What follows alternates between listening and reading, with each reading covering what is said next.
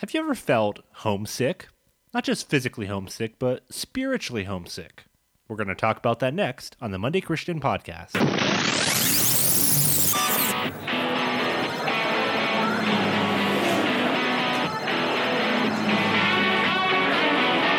You're listening to the Monday Christian Podcast, the program dedicated to helping you put into action the truth of God's Word that you hear on Sunday to your everyday life on Monday. And now, here's your host, Ezra Beyer.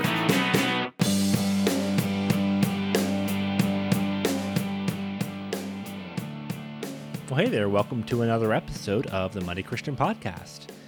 You know, a few weeks ago, I was just thinking to myself about upcoming guests to invite on this show, and specifically during this COVID-19 season. It's like, it's hard to kind of find a balance between just continuing and booking guests as you typically would, but then you also want to find guests that would speak to some of the issues that we're really struggling with today. On the podcast, for this episode, I've brought my friend Stan Key. Now, Stan, he's a Bible teacher, president of the Francis Asbury Society, and as you're going to hear in a minute, I'll share this, but he's one of the best Bible teachers I've ever heard. Just phenomenal teacher. Has a huge passion for the Old Testament. Several years ago, I heard him do a series on Jeremiah. And as I was flipping back through the workbook that he taught through, I came across Jeremiah 29, and he speaks about the need, really, that Christians have to be homesick. That, of course, this world is not all that we're looking forward to. There's something that lies ahead. And so I thought, man, why don't I bring him on, and we'll just dig into Jeremiah 29 together and really tackle this topic. And in the process, I really hope that if you're feeling anxious, maybe discouraged or worried during this time, that this brings hope to you. It brings encouragement. So let's go ahead and tackle it and jump into this week's episode with Stan Key, Francis Asbury Society.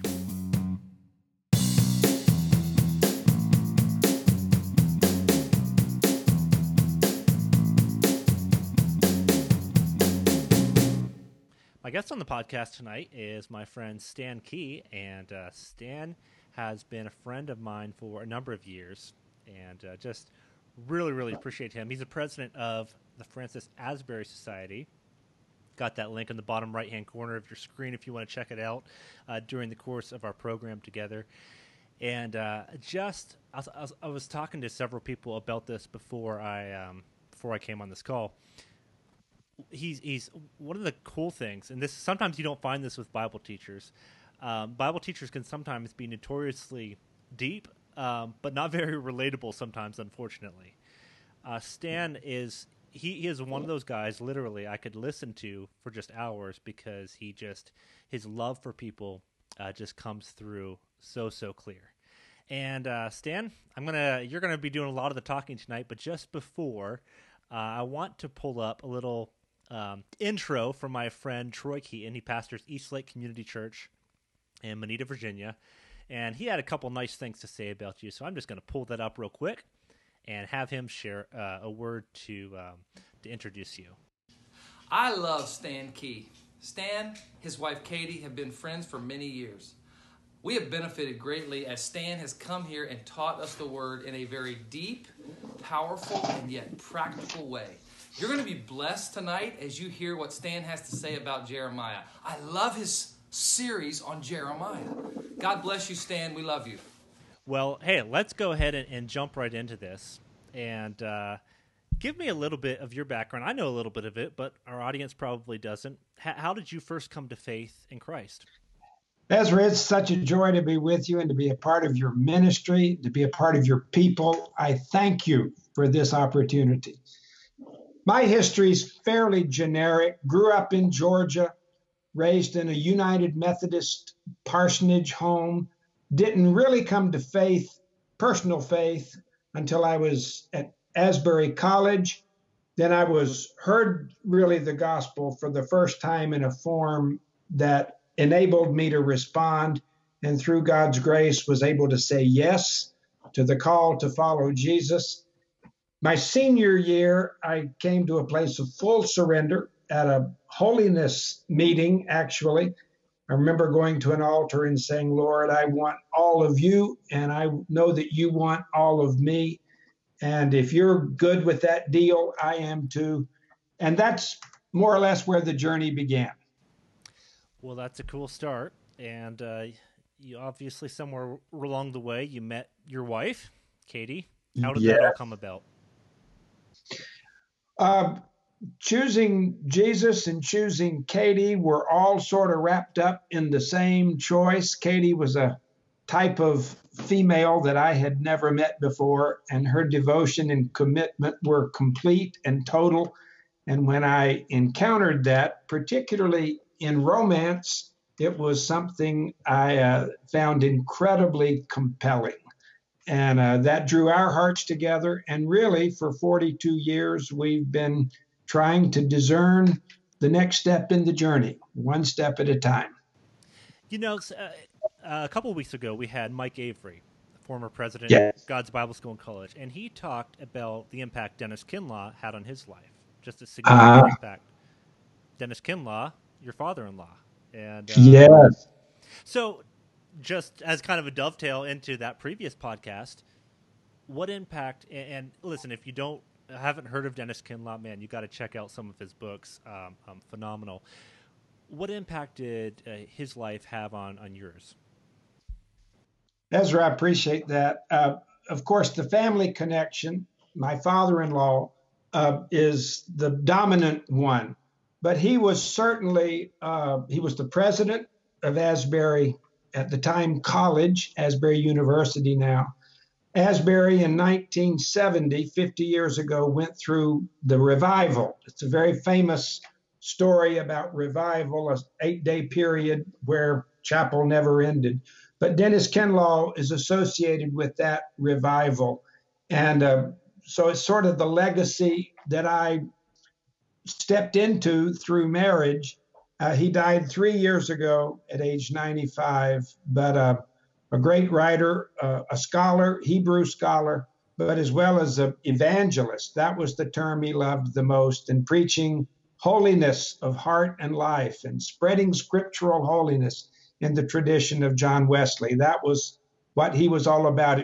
If you go to our website, you'll find a host of books by Dennis Kinlaw. All of them are worth reading. I didn't know you were going to ask me that question, but thank you. I know if someone never had heard his name before, where would be the best book, best place to start? Well, his devotional book, This Day with the Master, that's awesome. Published by Donovan, is just little snippets of meat every morning. Let's Start with Jesus is probably his classic theological statement. My favorite is Lectures in Old Testament Theology. And when you read a chapter, you don't know whether he's addressing your mind or your heart. And because they're both so integral to really the holy life, thinking right, be transformed by the renewing of your minds, but also the baptism of the Holy Spirit in the heart, filling you with perfect love. Those were themes that were part of Dennis Kinlaw's life. And if we stay here, we could be here all evening on this subject. Would be well. Oh, I know. And one of the things you just mentioned that I love, and this comes through so much in your teaching when I've heard you, is just that connection between the heart and the mind. And you have to hit both, don't you? Oh, Ezra, the great commandment, when the lawyer asked Jesus, what's it all about? What's the Torah, the Mosaic revelation about? Jesus said, well, good question. It's about loving God with what? All your heart, but also all of your mind and your strength. And loving God with our mind is something evangelicals don't always do well. And we tend to give him our hearts and our souls and our spirits. Also loving God with your body. Paul said, I beseech you therefore, brethren, that you present your bodies, not just your hearts. But yes, Dennis Kinlaw was an intellect but a passionate evangelist of the heart, all at the same time. So let's get back to your journey. You and Katie got married, and now I know more of like the latter portion of your journey. And at some point, you went over to Paris. Is that correct? We went to France as missionaries with One Mission Society in 1983, and were there for 10 years in the heart of secularism and working on a team, planting a church, little tiny church in the suburbs of France. We were there for 10 years until our visas were denied, and we basically had to come home. That's a big part of our journey. And then so 10 years there, and then you pastored a church in Loudonville. It was called Correct. That was the name of the church as well. Loudonville. You're very good, Ezra. Okay. Loudonville is a suburb of Albany, New York. Yep. Albany, New York is, of course, the capital of New York State. I grew up south of the Mason-Dixon line in the Bible Belt. Being in Albany, New York was a long way from home. According to George Barna, the pollster, from about 7 years ago, he did a study of what he called post-Christian cities in America. And according to his poll, Albany, New York was number one, the most post-Christian city in America. And we had the privilege of pastoring a church there for 18 years. And I say privilege, it was a true privilege. Now, you got to remember, we moved to Albany from Paris, France.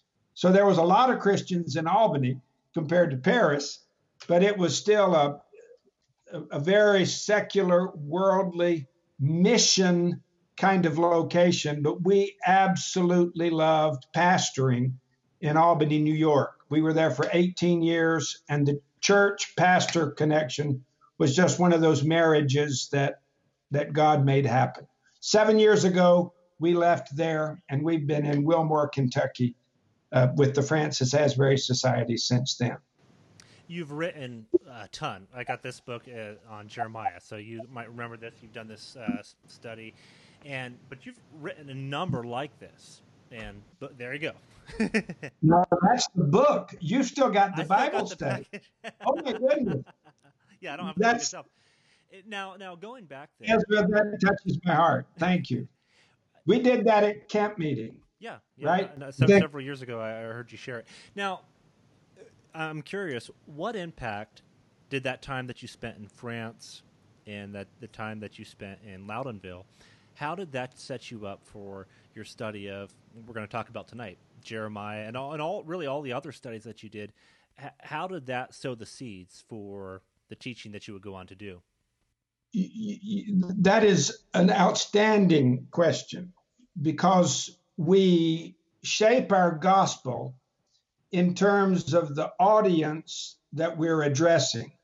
And very often, those of us who've lived our whole lives in, say, the Bible Belt or the Christian Midwest of America, where we're sort of surrounded by people, even if they're not born-again believers, they have more or less a Judeo-Christian worldview.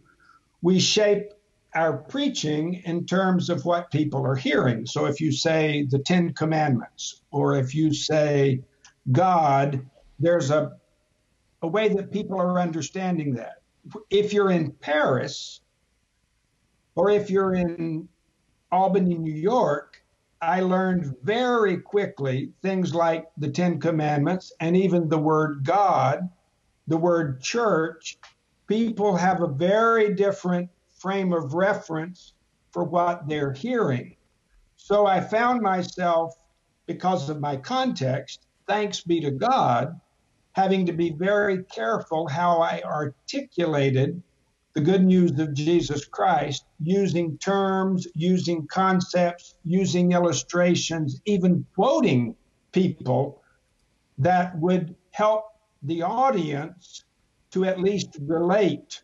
It was sort of the problem that Paul had when he preached in Jerusalem. He had one kind of context, but when he found himself in Athens with the Epicureans and the Stoic philosophers, he used a very different approach, preaching the same gospel, but using a different vocabulary and a different grid to make the gospel relevant to the ears of his hearers.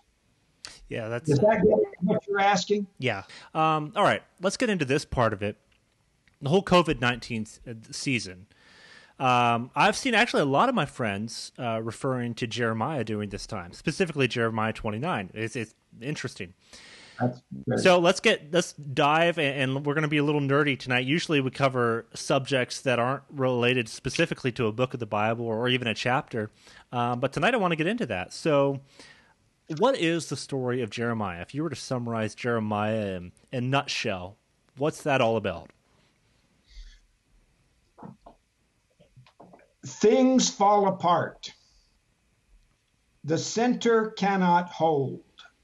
Mere anarchy is unleashed upon the world. Surely the second coming is at hand. A few of our listeners, I hope, will understand that's not the Bible. No, that's William Butler Yeats writing in 1919 a very famous poem that it's called The Second Coming, but most of us know the line, things fall apart. That's where it comes from, William Butler Yeats. Well, that's pretty descriptive of the culture we live in the 21st century, where things are falling apart. And whether we're talking about the definition of marriage, whether we're talking about the economy, whether we're talking about government and the historic understanding of what it means, in our case, to be an American, or whether we're talking about the coronavirus, this reality that things are falling apart. Well, that's Jeremiah. Jeremiah lived in a day when the barbarians were at the gates, when the government was corrupt, when the church was asleep. And God called the prophet in that context to speak the word of the Lord. And that was not an enviable role. In fact, during his lifetime, Jerusalem was destroyed. That's the city of God. Jerusalem, the city of peace. The temple was reduced to ruins. That's the place where God said, my glory will dwell forever. And the people of God, who had been given the land of promise, supposedly forever, were sent into exile in Babylon. That was the context that Jeremiah was called, preach the good news. What was Babylon like? What was Babylon like? Maybe a cross between San Francisco, Las Vegas, and New York, and Paris. It was a cultural capital. It was economically strong, militarily powerful. These were the days of Nebuchadnezzar. The Hanging Gardens of Babylon were considered one of the wonders of the ancient world. Beautiful city. It was much further advanced culturally than the backwater kingdom of Judea and Jerusalem. So to be in Babylon culturally would be like moving from eastern Kentucky to San Francisco. Yeah. It's like, this is a step up, isn't it? But of course, spiritually, Babylon in the Bible is synonymous with worldliness and evil. Babylon finds its roots in the Tower of Babel, man's arrogant attempt to reach God, to reach the gate of heaven by building a man-made structure that reaches God. Well, that's the spirit of Babylon, the meaning of the city. And you turn to the book of Revelation, which is a tale of two cities, Jerusalem and Babylon. Babylon will be destroyed. Babylon will be cast into the ocean and sink like a stone. And that's when the city of God will come from heaven dressed as a bride. And there's going to be the mother of all weddings when Jerusalem becomes the habitation of the people of God. So it's this choice between Jerusalem and Babylon that really defines the entire biblical narrative, all the way from Eden to when Jerusalem descends from heaven. Side question.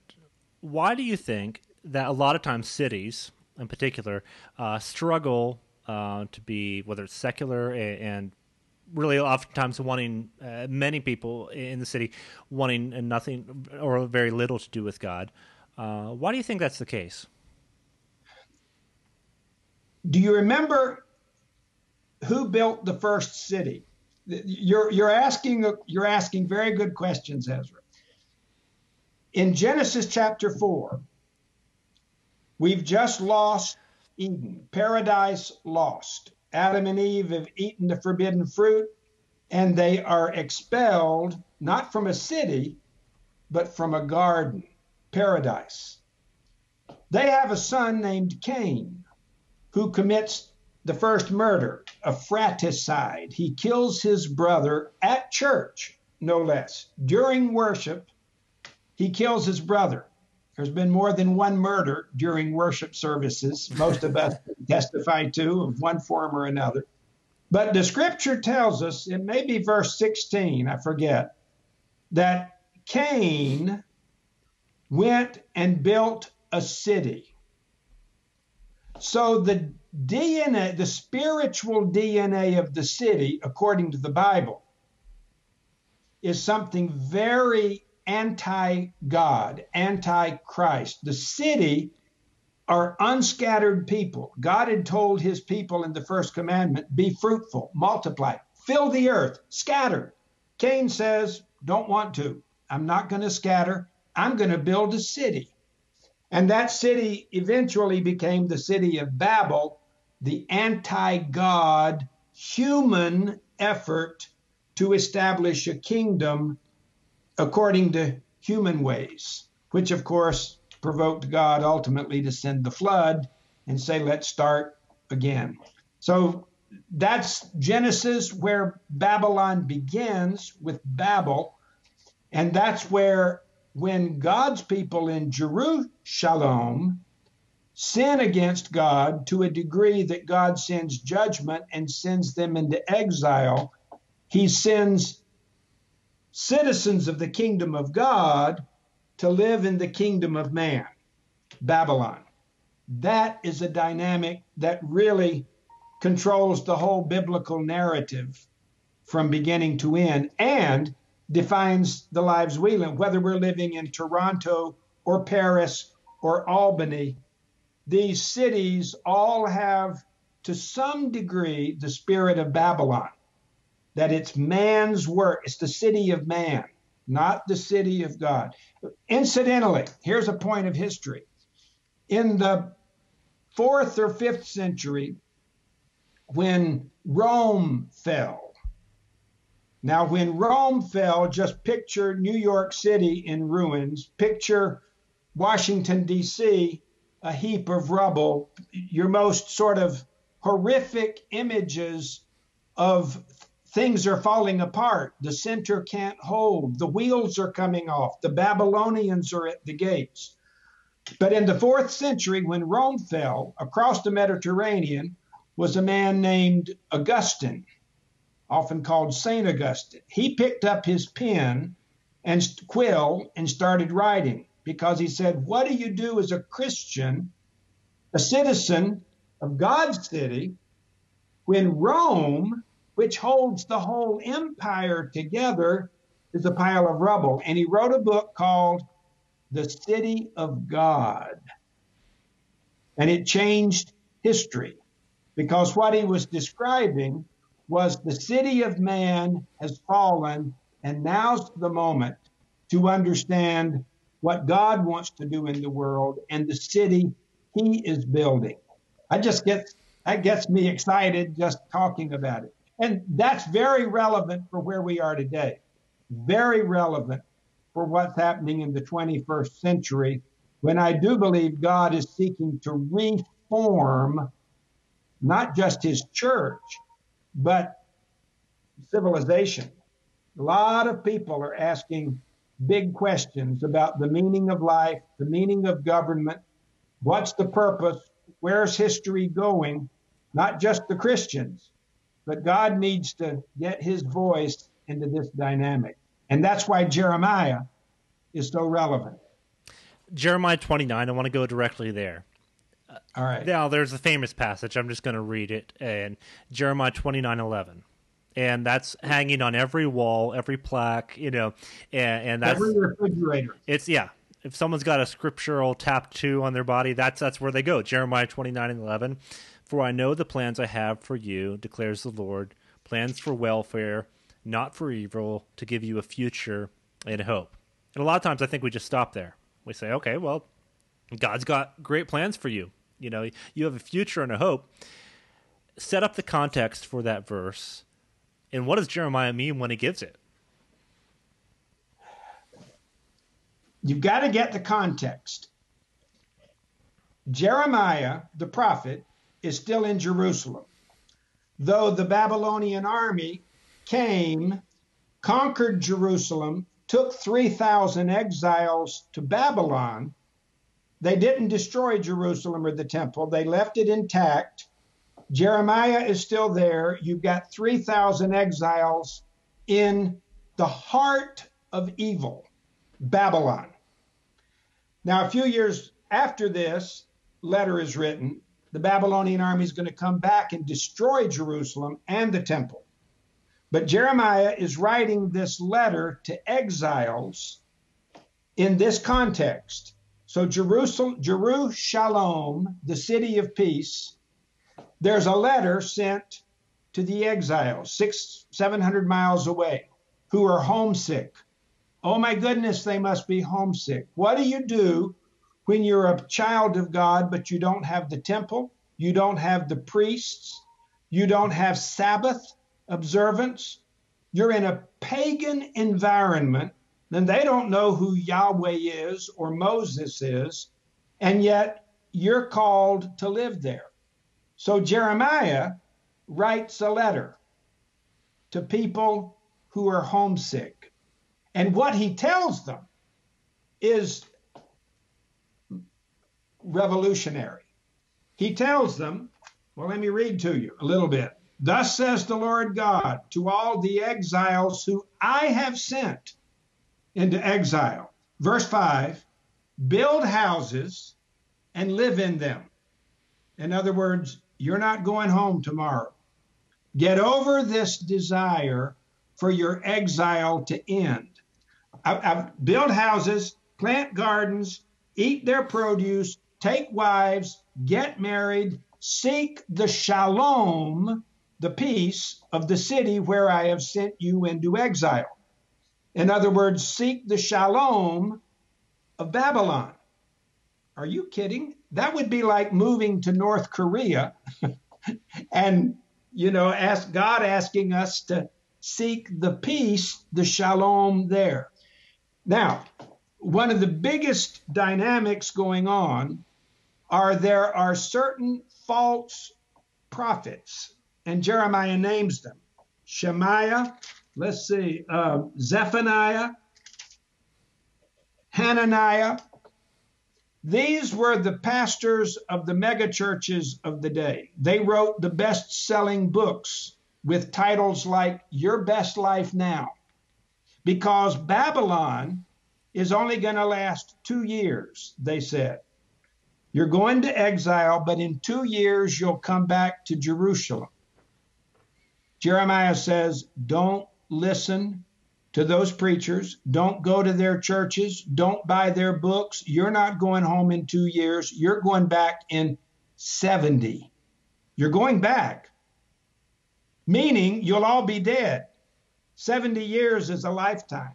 So the exile in Babylon defines the lifespan of a child of God, a citizen of the city of God living in the city of man.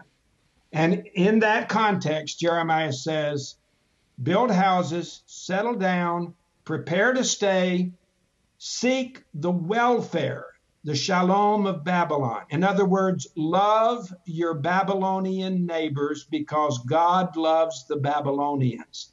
God so loved the world, God so loved Babylon that he gave his only son.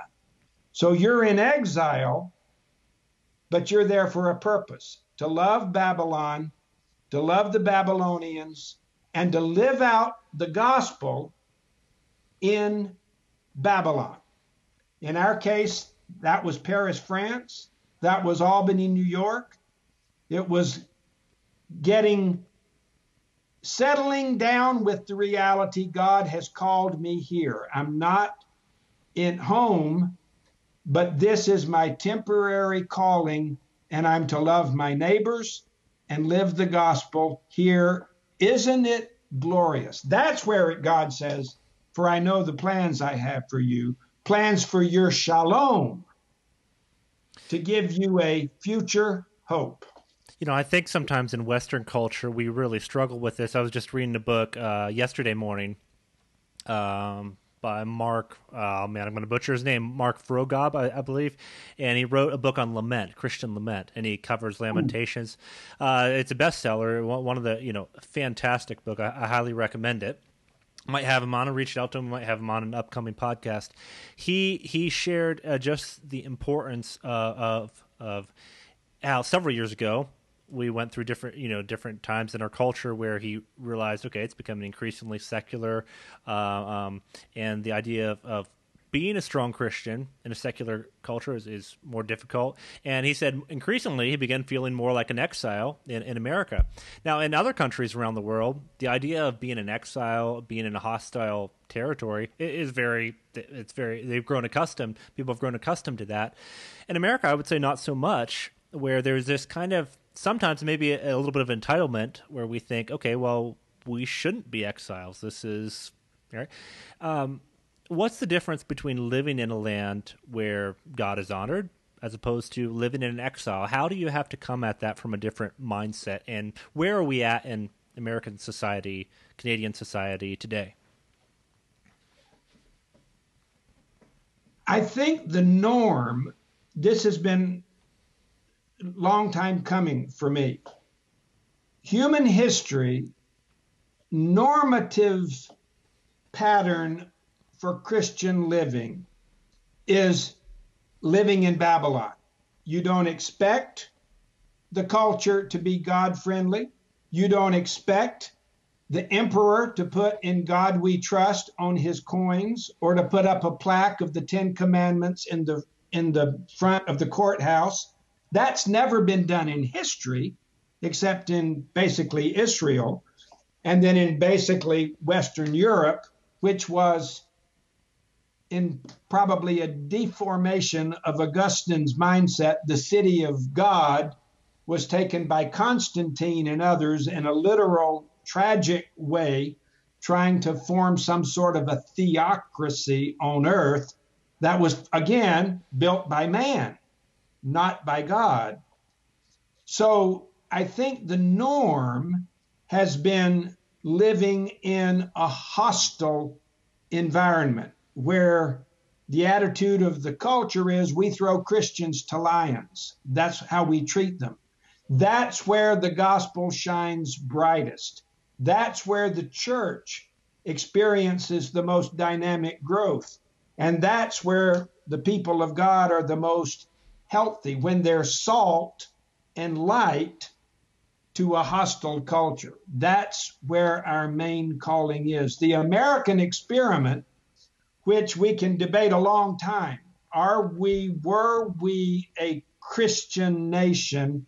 What does that mean? Oh my goodness, that's a very fruitful debate, but it's a real debate, and how we understand it. But what's happening today, we certainly can understand that, oh my goodness, we've got basically the centers of power that are hostile, not just neutral, but are hostile to the Christian influence. Many have said that when the Supreme Court legalized same-sex marriage, it was the sort of the definitive statement of the cultural opposition to the gospel. Now, whether that's true in other cultures on the world, but in the culture we live in, we have to find our way as Christians how to be salt and light in our culture. And we've been given the opportunity to vote and freedom of speech. We certainly should use those and push for the agenda that would be honoring God, but without illusions of creating the kingdom of God through our own political prowess. Lord, deliver us from such. Was that more confusing than No, helpful? that's helpful. You write in your Bible study. Again, I don't have the book; I just have the Bible study. But you write much of the world's great literature, and this is one of the themes that actually I've remembered and used a number of times, in whether it's speaking or writing. Much of the world's great literature centers around the theme of homesickness as the most important thing we need to understand about the human condition. So, just a quick question before we get into that. How is Jeremiah 29 a tale of homesickness? You've touched on this a little bit, but just summarize that briefly before I go on to the next part of it. The exiles knew they weren't home. They were trying to live out their faith in a hostile environment. They had a memory of Jerusalem, an interesting memory, probably, to be sure. I think we all have a memory of Eden deep in our DNA. We know we're not home. We know we're not home. Do you remember there's in literature, it's depicted so powerfully and so often. Ever since the Garden of Eden, when Adam and Eve were expelled, and there were cherubim with flaming swords who made it impossible to go home, human history has lived east of Eden. I'm actually writing a book at the moment on the book of Genesis, a commentary on Genesis, and I'm entitling the whole book on Genesis, East of Eden, because that's where human history is lived. We're not home. And so we've got to deal with this. The Germans call it angst. The French call it ennui. Kierkegaard called it sickness unto death. There are these terms. I think the best term to call it is we're homesick. I found as a pastor in New York, if I preached on sin, a lot of people just said, what sin? Hitler was a sinner. But beyond Hitler, it gets pretty fuzzy in a post-Christian world. But when I would preach on homesickness, I would see heads pop up in the congregation say, that's what I feel. Even when I'm with my best friends, I find myself aware of, I'm not sure this is quite my tribe. It's almost my tribe. I'm not sure this is my home. For me, I know it when I drive to South Georgia, where I grew up. And when I drive south and when I get past Atlanta and the dirt begins to turn red and I start to see kudzu and I start to see signs selling boiled peanuts and I start to see peach trees and cotton fields, there's something in me that gets, oh my goodness, incredibly tender. But I don't have to be there but a couple of days to realize, though South Georgia's home, it's not really home. It's the scent of a flower I've not yet seen. It's an aroma that attracts me beyond where the aroma takes me. It's homesickness. Nobody says it better than J.R.R. Tolkien in Lord of the Rings, Frodo and Sam. Frodo, when he leaves the Shire, and for 3 movies, he's wandering around saving the world, but the whole time he's homesick. He's so homesick. He dreams, he fantasizes. But the genius of Tolkien is when Frodo gets home, finally, the end of volume 3, Frodo says, the Shire's not my home anymore. I've been ruined for what I thought was home. And he gets on a boat and sails off into the sunset, seeking his true home. Oh my goodness, that's a wonderful picture I think, of the human condition. And in a post-Christian world, I don't mean at all that we should stop preaching about sin. Absolutely. But we need to find ways to preach that connect with our audience. And I think homesickness is an endemic disease that every one of our next door neighbors, if you can speak to it and speak into it, they'll be looking at you saying, how did you know what I'm thinking? And do you have a word for me that gives me hope? Yeah, I think that's a huge thing. You know, I'm a podcast junkie, so I love listening to different podcasts and authors. And one of the things that you hear different podcasters, secular podcasters, that will talk about, and for instance, I was listening to one interviewing Elon Musk, the founder of Tesla, talking about how eventually we can maybe create bodies that live, if not indefinitely, many years, maybe hundreds of years, right?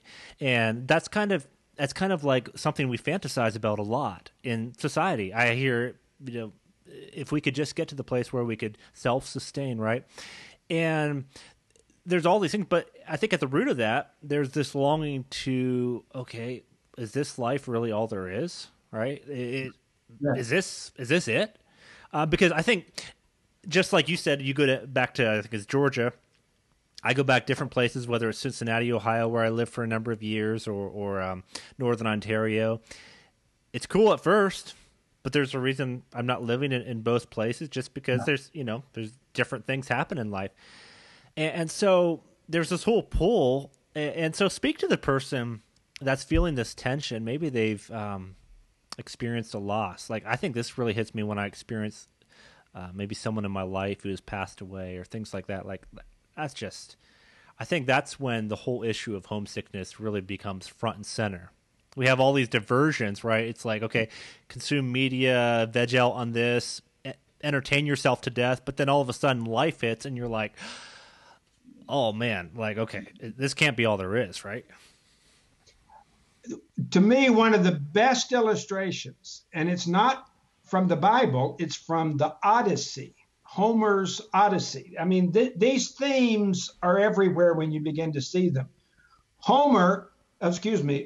Ulysses, after the Trojan War, is trying to get back to Ithaca, home. For 10 years, he's been gone, and he's so homesick. Well, he takes this journey home. It's a journey, theme of a journey. Again, not scripture, but there's a lot of truths in it. One of the places they visit on their journey trying to get home is the island of the Lotus Eaters. It's an interesting place. I didn't read the Odyssey until I was 55 years old and was captured by it. But the Lotus Eaters, this was the deal. There was a plant on the island, a lotus plant, that if you ate the plant, you would forget home. And the people that lived on that island were people who had gotten there because they were so miserable because of their homesickness, but they discovered they could deal with their misery by eating a plant that caused them to forget home. So the sailors on Ulysses' boat were very excited. We can deal with our pain by eating the fruit. Ulysses said, get off this island immediately. This is the most dangerous island. This is more dangerous than the Cyclops. This is more dangerous than the Sirens, the ladies who are trying to lure us to our rocks. This island will destroy your soul if you forget your home. So you're exactly right, Ezra. People today deal with homesickness by substance abuse, by entertainment, by music, by keeping the video on all day long, lest I am reminded that I'm not home and I haven't yet found my tribe. We've got to find a way to preach that actually increases that pain, helping people have the courage to say, face the truth. Because if you forget your home and you die in exile, you're eternally lost. You're eternally lost. There is a home, and your ache for it is a good ache. Homesickness is a good disease to have. In fact, it's the people who remember their home that are the most effective in helping Babylon be a fairly decent place to live. Yeah, I think that you make such a great point there, because I think, especially my generation, where we didn't go through World War II, you don't see all these atrocities that we've seen in previous generations. I think it's easy to get consume our minds with good things, social justice issues, and we say, okay, we're going to make our lives about this, right? We're going to fight for, you name it, gender equality, racial issues. I mean, all these are good things to fight for, but sometimes I fear, I guess, from my perspective, we can make this the sole focus, and I'm going to fight for this cause, and it's a good cause, right? It's a cause that we need to fight for. But when it becomes our sole focus and we lose sight of why we're doing that, why it's important, then we end up just kind of circling out here, kind of doing something that really has a little bit of value, but not really the eternal value that that God would want. In the 16th century, Thomas More wrote a book called Utopia. And it was an imaginary island, I think, where things were what they ought to be, sort of. But the word utopia, this is the whole message. Topia in Greek means place. If you put the U in front of that, it's a negation. The word literally means no place. And the message, if I understand Thomas More correctly, is this utopia we want to build. We always think if we can elect the right president, if we can get the Supreme Court to be a little different, if we can change our mayor to another kind, we think these are rabbit runs that lead nowhere, no place. It doesn't mean we shouldn't invest ourselves in social issues. Of course we should. That's what it means to love our neighbor. Absolutely. But don't be fooled. We are not going to build the kingdom of God. Jesus will build the kingdom when he returns. And I'm frankly waiting for that day. Then the kingdoms of this world will become the kingdoms of our Lord and of his Christ, and he shall reign forever. Hallelujah. That's not just George Frederick Handel and the Hallelujah chorus. That's the book of Revelation. But that happens when the heavens open and the white horse comes. In the meantime, we're to build houses, settle down, seek the shalom of the city, love our neighbors. That's about as good as it gets. And it's actually wonderful. It's where we find our calling. And we're not seduced by government voices or by power or by politics. We just simply love our neighbor and seek the shalom of the city. Here's the deal. Learning how to live in Babylon without becoming Babylonian. Yeah. That's the deal. To be in the world, not of the world. And typically the church has fallen into one of two ditches. Either we say, well, we can't be in the world because the world's so wicked, so let's build walls, let's build a monastery, let's just hang out with our tribe and let the world go to hell. Or the other ditch is where we so embrace the world that the church becomes just as worldly as the world is. We've got to learn to follow Jesus' command to be in the world without being worldly. It's a good thing when the boat is in water. It's a bad thing when water is in the boat. It's a good thing when the church is in the world. It's a bad thing when the world is in the church. So that's our challenge, is living in Babylon, loving Babylonians, looking for culturally relevant ways to address Babylon, but yet not becoming Babylonian, and recognizing Babylon is not our home. That's about as missiological as I can be. And it comes to me, it's right out of Scripture, particularly the book of Genesis is where it begins. Genesis is one of the greatest missiological texts ever written. Don't get me started. Yeah, because you just wrote a whole book on that. Got to ask you this one. It's a little bit of a curveball. When was a time in your life that you felt the most homesick? If you were to point back. And why? I don't know where you want to go with this. From a nostalgic, sentimental sort of point of view, I remember my freshman year when I went all the way from Georgia to Kentucky. Oh my goodness, that was a long way to go to school. And I was incredibly homesick. To wait for Thanksgiving was pure torture to go home.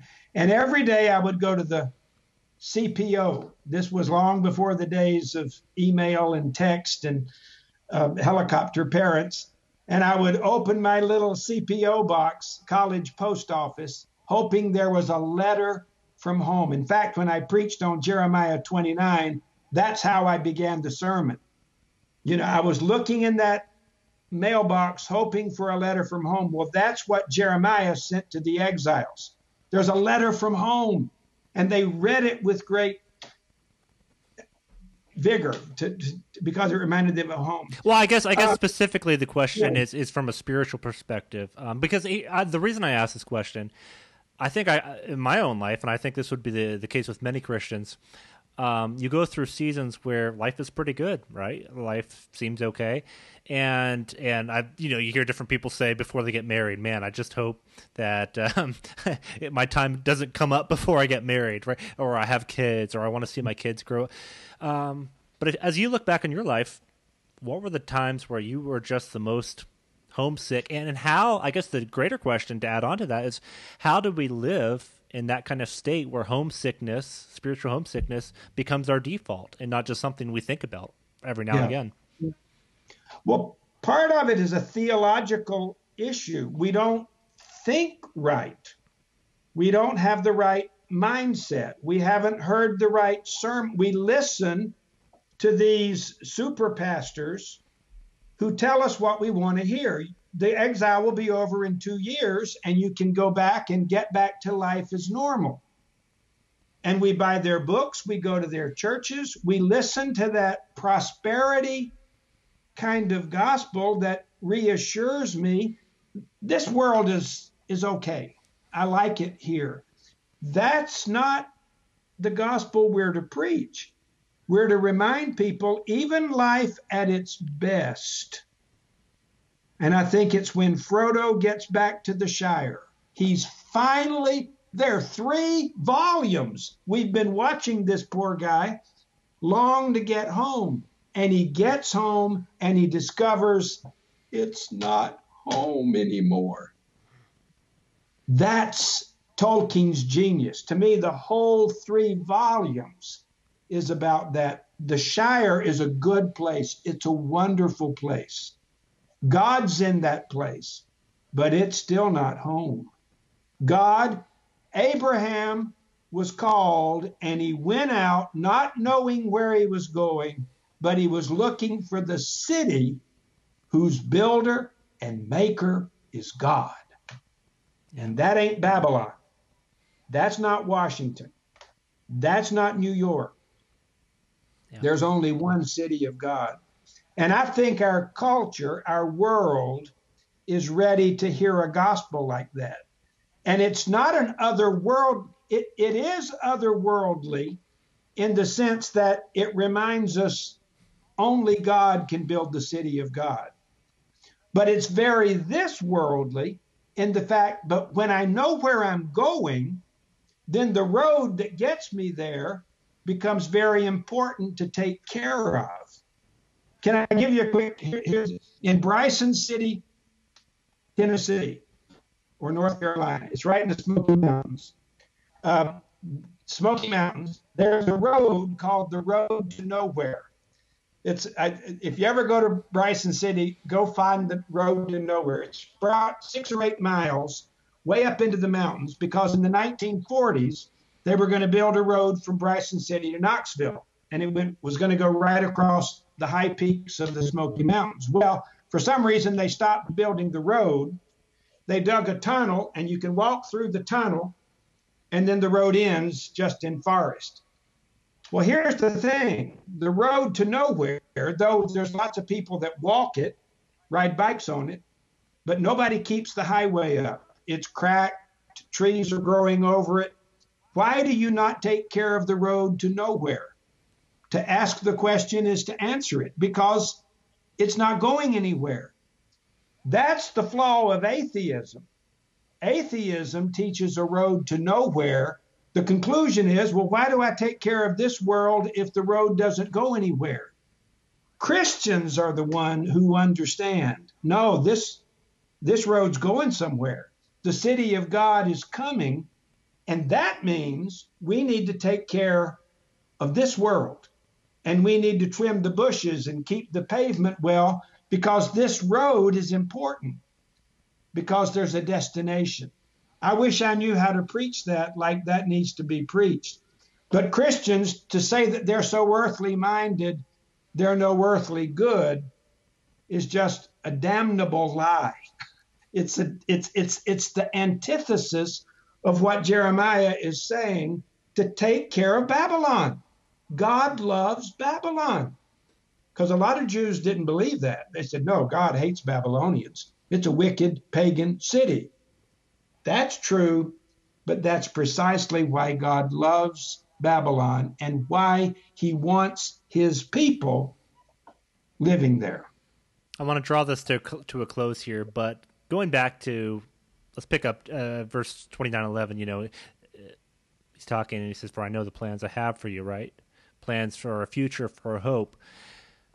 As Israel really, Jeremiah is conveying these words, and they're received to these people who are in exile.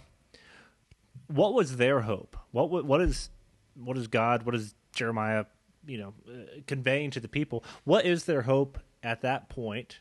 Is it the Messiah? What does that look like? What's the time frame of that hope? And then how does that speak to us today? I think hope is one of those things that the older you get, the more you sort of question, do I understand what I'm waiting for? And because I think for the exiles in Babylon, about the only thing they could hope for is if we can just get back to Jerusalem. It was a little bit like when I was a freshman in college. If I can just get back to South Georgia and eat some boiled peanuts and fried chicken, that'll deal with the ache I feel. No, it won't. C.S. Lewis has this line in, which book is it? But he said, it's these memories that we have nostalgia for it's not the thing itself that we want. They are the aroma of a flower we've never found. They are news from a city we've never visited. So it's refining our hope, the future in a hope. Even just recently, I've been realizing that most of my life, I thought the end of human history would be when we die and go to heaven. That's not really how the Bible describes it. The Bible says when we get to the end of human history, heaven is going to come to earth. And this earth is going to be renewed.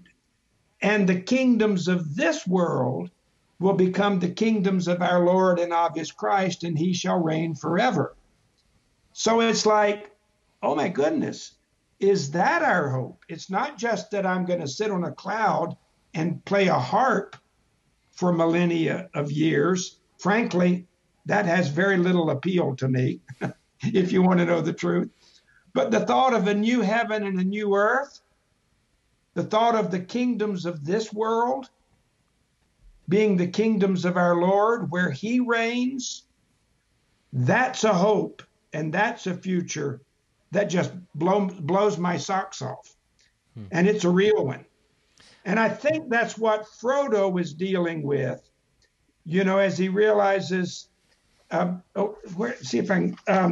if I find in myself, here it is, C.S. Lewis. If I find in myself a desire which no experience in this world can satisfy, the most probable explanation is that I was made for another world.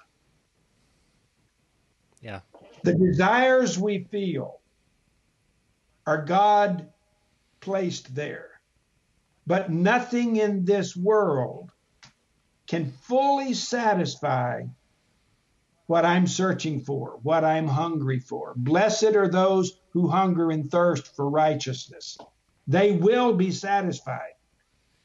That's our hope. I love something. We'll see God. I love something. One of the things I love that N.T. Wright has said, he's said there was something that transformative that happened in his mind when it shifted from him focusing on, I have to get to heaven, right? I have to get to heaven, and just praying that heaven would come down to him.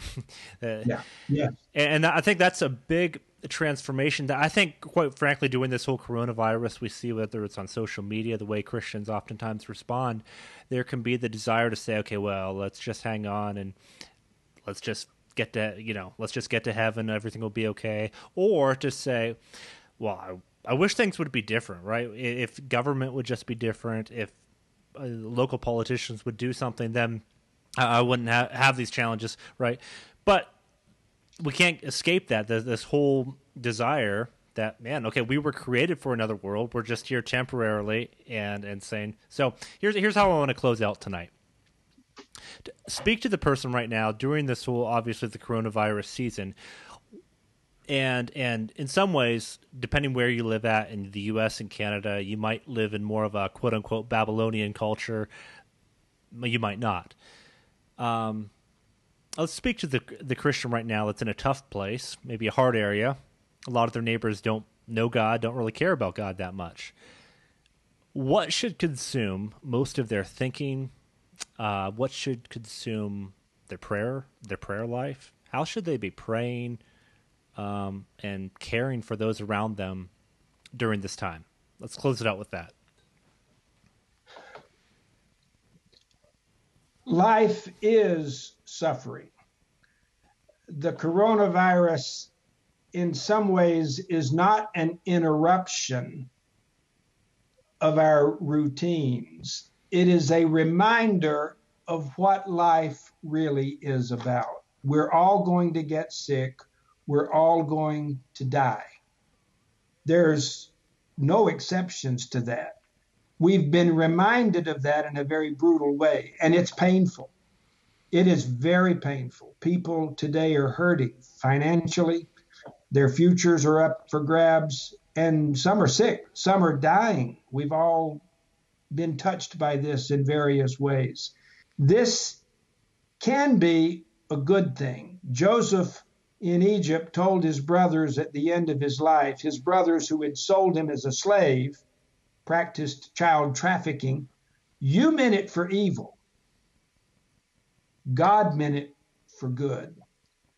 I think the greatest thing we can do in these days of pain and question and uncertainty is say, God, in your grace, would you do what we can't do? That's what grace is.